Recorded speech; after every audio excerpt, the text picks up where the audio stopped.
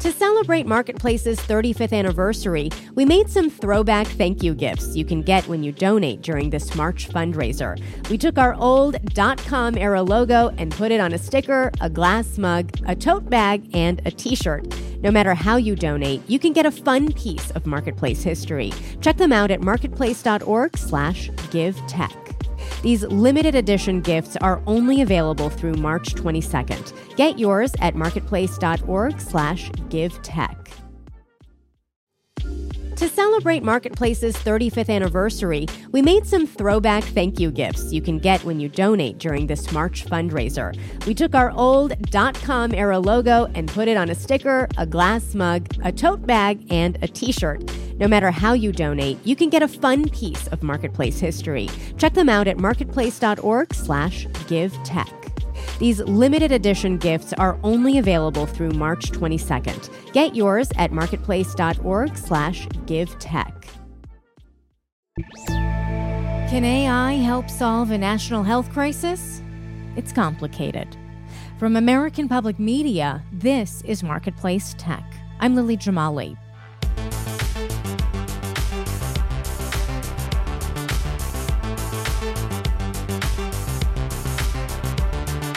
Artificial intelligence has touched pretty much every sector of our economy, and healthcare is no exception.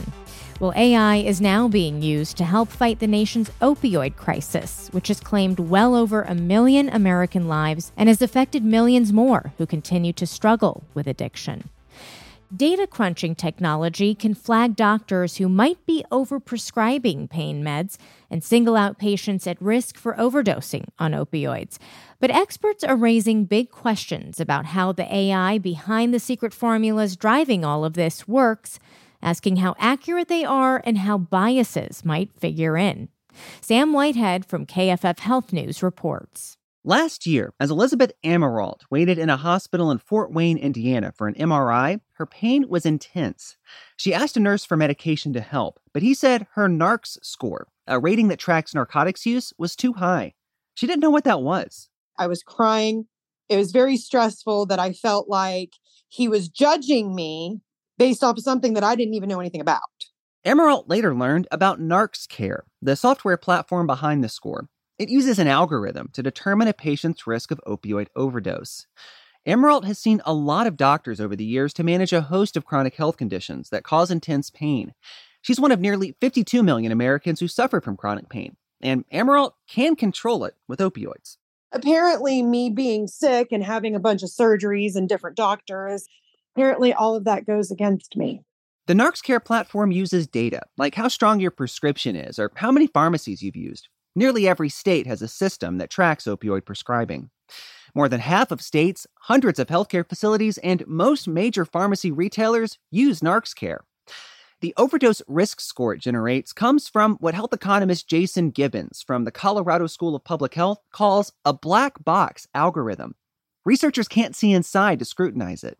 We're concerned that it's not working as intended and it's harming patients. And so we need to really sort of pierce the veil to see what's going on to make sure we're not doing more harm than good with it. Something researchers and the public just don't know. A company called Bamboo Health owns NARCS Care. I asked how often its formula gets it right. The company didn't say, but it did say doctors should always make final clinical decisions, not the algorithm. Because sometimes algorithms make mistakes. It sucks when we get it wrong. William Mapp is chief tech officer for software firm Clarent. His company's developed algorithms that state and federal law enforcement agencies use to identify questionable behavior involving opioid prescriptions. We're constantly trying to get to that point where there are fewer things that are wrong. Clarent says its tech has been used to identify so-called pill mill doctors. Some physicians say they've been improperly flagged by such systems. Still, Gibbons from the Colorado School of Public Health says when they get things right, these algorithms can be helpful. There's definitely a role for AI in reducing overdoses. I think it's just a matter of making sure that the technology is working as intended.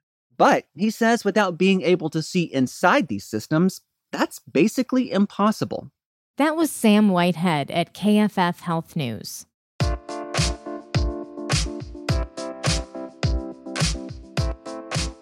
Researchers at Stony Brook University recently created an AI model that uses social media posts to identify communities at risk of large increases in deaths from opioid use.